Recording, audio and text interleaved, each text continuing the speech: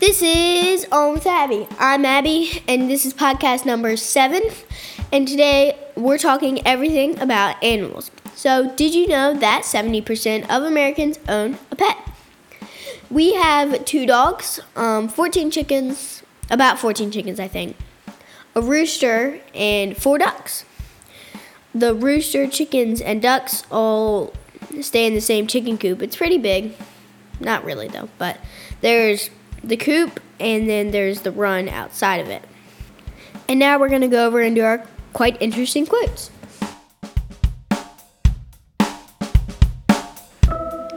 And now it's time for quite interesting quotes of the week. The first one is, until one has loved an animal, a part of one's soul remains unawakened. That was said by Anatole France. He was a French poet, journalist, and novelist.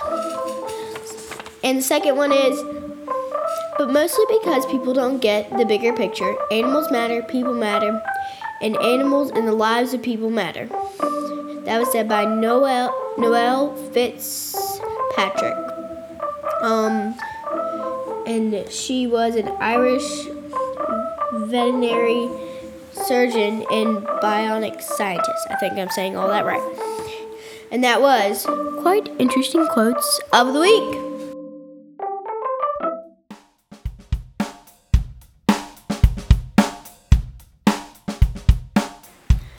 Now, these are some of the best facts that, over every topic are some of the best facts.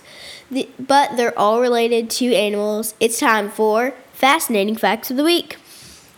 The first one is, a tiger's rear legs are so powerful that they can have been found remaining to stand even after death. That is crazy. Number 2, the giant Pacific octopus has 3 hearts and 9 brains, as well as blue blood. 9 brains. I wonder if it's like super smart. Number 3, the horned lizard is able to shoot blood from its own eyes up to 3 feet away. That's disgusting. Number 4, roosters prevent themselves from going deaf due to their own loud crowing by tilting their head backwards when they crow, which covers their ear canal completely serving as a built-in earplug. That's cool. And this one is crazy. Number 5, wood frogs spend 7 months of the year frozen. Wow. And that was Fascinating Facts of the Week.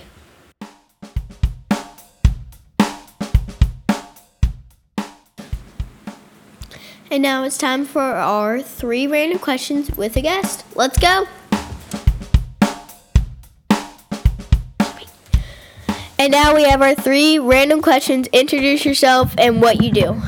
I'm Peter. I am Abby's dad. And I guess I've been brought on because I'm a beekeeper. And today you're going to answer these 3 random questions. First off, how many hives do you have? We have about a couple hundred, give or take. Wow. And what kinds of honey do you produce? So around here, it's usually tulip poplar, which is really cool. It's these really big, tall trees in the forest. It get almost over 100 feet tall. And some of the tallest around, they have really big orange-yellow flowers that are beautiful, but you don't normally see them because they're really high in the air. And they produce a really reddish-brown honey that is nostalgic for me because that's the kind that my dad used to make. That's cool. So is your dad a beekeeper too? He is. That's what got me started into it. Yeah. All right. And next question is best and worst part of beekeeping. The best part of beekeeping would be just being aware of the natural world. Working with bees, you really pay attention to all the weather patterns, all the different blooms that happen. A lot of stuff that you may gloss over if you didn't really have to pay attention to it for the bees. I guess the worst part, I forgot about the worst part. The worst part is it's a lot of work and it takes time away from my family, which I miss them. And the last question is, what is something that someone wouldn't know you have to do in beekeeping? Probably the most fun would be that you actually take the queen bee and you take a paint marker and you draw a little dot on her back. And that corresponds to what year she was born. So you can keep track of how old your queen bee is because she'll live for many years or could live for many years. How does the color and the year work? Each year, I think it's on a 5-year scale. So every 5th year is a different color. So it rotates between red, blue, yellow, white, and green, I believe. And it rotates through every 5 years. All right. Thanks for coming on and answering our 3 random questions. Thanks for having me. Bye. Bye. And now we're going to do amazing animals. Today's amazing animal is the kangaroo. Kangaroos are marsupials and can't move backwards. They use their tail as a 5th limb. They have 4 hearts, and they can live up to 6 years in the wild. And that was Amazing Animals.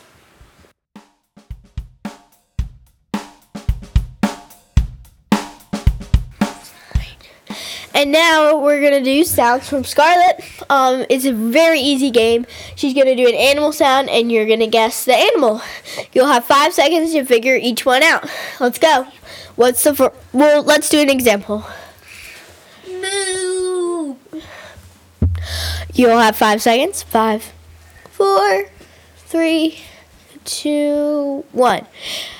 You'll think of your answer. The answer was a cow. All right, let's go. What's the next sound? Bah. Bah. 5, 4, 3, 2, 1. What's the animal? A sheep. All right, what's the next sound? All right, 5, 4, 3, 2, 1. All right, what's the animal? A horse. All right, next sound. And what's 5, 4, 3, 2, 1? What's the animal? A duck. All right, what's the next sound?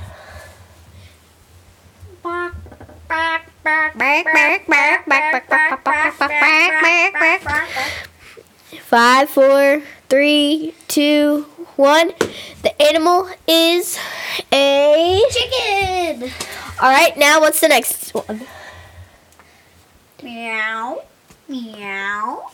All right, 5, 4, 3, 2, 1. What's the animal? A cat. And last one. Woo, woo, woo, woo, woo. All right, what's 5, 4, 3, 2, 1? All right, what's the animal? A dog. And that was a pretty easy game for everyone. You can play it with your toddlers so they can learn their animal sounds. Thank you. Bye. All right, we've now reached the end of podcast number 7. Thanks to Dad for doing the interview, Scarlett and Oak for doing the game. To find some more stuff like some of the stuff I shared today, you can go to animalfact.com and natgeokids.com. Thanks for listening, and be sure to tune in each week for another new episode. I'm Abby, and this has been On with Abby. Bye!